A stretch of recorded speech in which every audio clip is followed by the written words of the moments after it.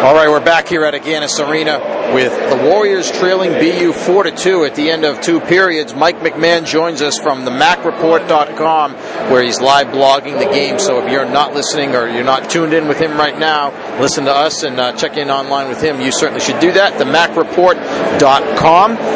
You can also get there, I think, through the old URL of WarriorRinkRat.com. But he's also writing for the Eagle Tribune. Merrimack beat writer Mike McMahon joins us for this second intermission. And Mike, I thought that the Warriors outplayed BU for much of that second period. Their inability to score more than the one goal and then giving up that late goal by Gill that may end up doing them in. Yeah, if you talk about momentum, that's exactly what happened. I think shots at one point in that period were 11-2. They definitely had momentum on their side for a 7 or 8 minute stretch. They really controlled the period. I thought it was some of the best hockey they've played in probably the last 5 or 6 games. And then momentum swings back the other way as soon as BU gets that goal to close out the period.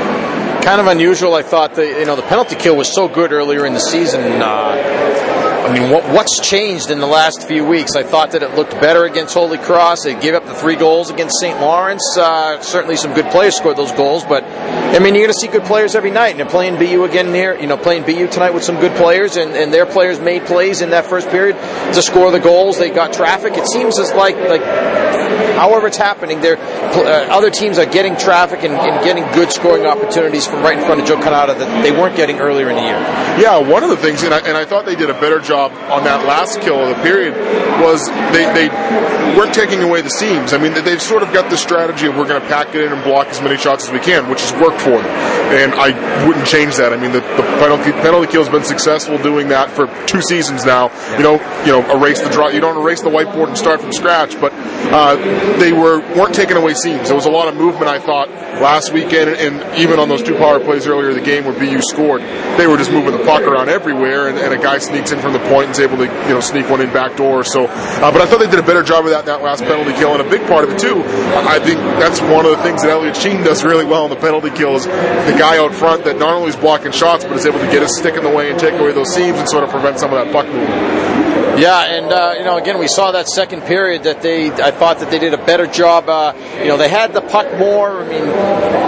I compare it to football a lot of times, time of possession. Their time of possession in the second period was a lot better than it was in the first period. Oh, absolutely, yeah. And I think they had some momentum with their power play as well, and not only did they get some scoring chances there, but they were able to sort of build on it and get things moving in the right direction, and I think that's what happened. And then as well as they played, it's sort of unfortunate to see it all go away. Because that's a momentum killer. You head into the locker room down 1 goal, sort of buzzing around and getting some chances, or you head into the third period down 2 goals. There's a big difference when it comes to momentum and just psyche. And I think that 4th goal by BU is going to end up being a big one.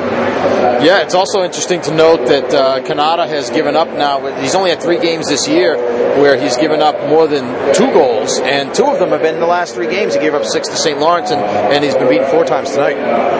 Yeah, and it's tough to really figure out what's going on there. I don't think I don't know if he's banged up, or I'm sure at this point in the season everybody's banged up a little bit when you've played almost half your schedule, especially the style these guys play. So even the goalies, I'm sure they're a little nicked up here and there at this point in the year, but I think part of it comes down to team defense too, and doing a better job getting in the way and blocking shots, and the penalty kill is a big part of that. I think you look at the St. Lawrence game, 3 of those goals on the power play, 2 out of the 4 tonight are on the power play. So as the penalty kill goes, I think the defense and certainly the goaltending goes as well. Yeah, and ironically, I look at a game like this, and there are some cases where you'd say down by 2 on the road, we got a big road ahead of us, long 20 minutes to play, but the way that this game has gone, I think, the way that it seemed to be, 2 goals is certainly not insurmountable with 20 minutes to play. And both teams have sort of scored in bunches here. Yeah. I don't think it's out of the question that you see 2 goals by one or both teams here in the third period. When you've got 6-2, and both teams have had their chances, especially down around the net. Merrimack was a lot better around the net in the second period than they were in the first. I think the only shot that came below the dots in the first period was Meyer's goal. But we haven't gotten a shot yet for the second, but I'm sure it's going to look a lot different, a lot more chances down low. If they continue to do that, they definitely have the guys up front, from a forward standpoint, that can score. So. We're talking with Mike McMahon from the MacReport.com and also the Eagle Tribune. Warriors trail 4-2 at the end of 2 periods. And, we got the word, interesting, that Merrimack's going to play UNH, looks like, next year at the Verizon Wireless Arena in Manchester. Of course, it's the site of the NCAA tournament game. The Warriors played against Notre Dame last year, lost to Notre Dame, but still a pretty good game, pretty good environment as well. And I know that UNH was looking for a game after losing or not being scheduled to play there next year against Dartmouth, which they usually do every year.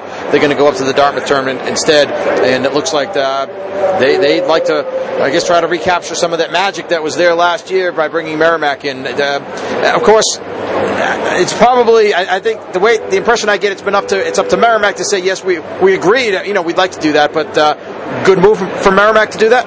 Oh, absolutely. I think they can book this as an event now, where it's not just a regular game up at the Wit on a random Friday or Saturday night. They can build this as an event to sell to their alums, to sell to their fans, and I don't think this game happens. I don't think UNH wants this game to happen at the Verizon Center unless Merrimack had the showing they had there in the tournament last year. Not from an on-ice standpoint. I'm talking about from a fan standpoint and a turnout standpoint. I mean, the attendance was probably triple or quadruple what Lawler even holds. I mean, there were easily 6,000 or 7,000 Merrimack fans up there for the tournament last year. Same thing at the TD Garden for the Hockey East tournament. So I think when another school like UNH, who has the opportunity to hold a game in a big building like that, sees a team on the rise and a fan base that's excited and willing to come out, and a school like Merrimack looks at it as a way to sell it as a special event to their fans, I think it's a win-win for both sides.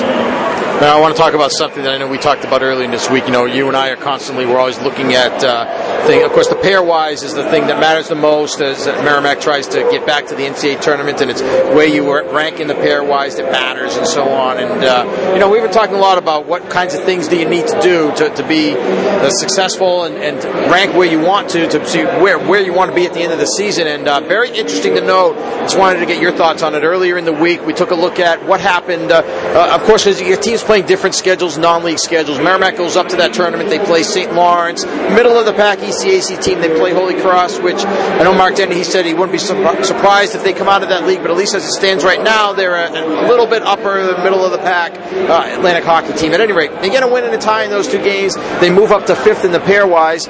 We know that a team like Union went out west and played at Denver and Colorado College, lost 2 games, dropped like a rock, like a brick, and we said, what would happen if Merrimack went out there and played those games? So we took those 2 games off the schedule, St. Lawrence and Holy Cross, the tie and the win, replaced them with 2 losses out at Denver and Colorado College, which is what happened to Union. And what happened? Merrimack falls from 5th to 17th in the pairwise. And that's what it goes back to. I think there's going to be a lot of non-conference games when Notre Dame comes in and they lessen the conference schedule. And I'm sure fans are going to want to see games against North Dakota and Michigan and Minnesota and all these schools. And I'm always of the mindset of there's a couple of things that fall in with that. There's a lesser chance that you win those games, number one, because those are good teams. Especially if you go on the road. Exactly, and that's the second part of it.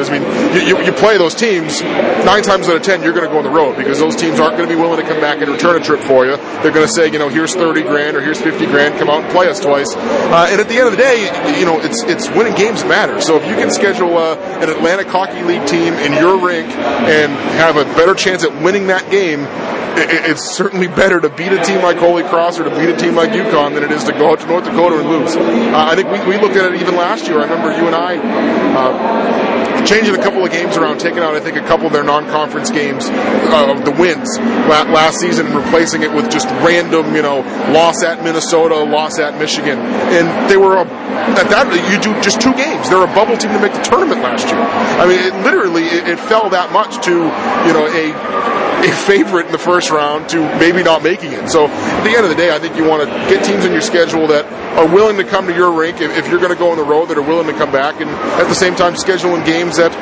ultimately you believe you can win. Or I mean, I'm sure you believe you can win every game, but schedule games where you have a better chance to win. Because at the end of the day, I mean, that's the more games that you win, I don't care who you're beating, the more games you win, the better shot you have at making the NCAAs at the end of the season. Hey, look, to me, it's pretty simple. There's a reason why those teams play those games, why Minnesota has Sacred Hart come in.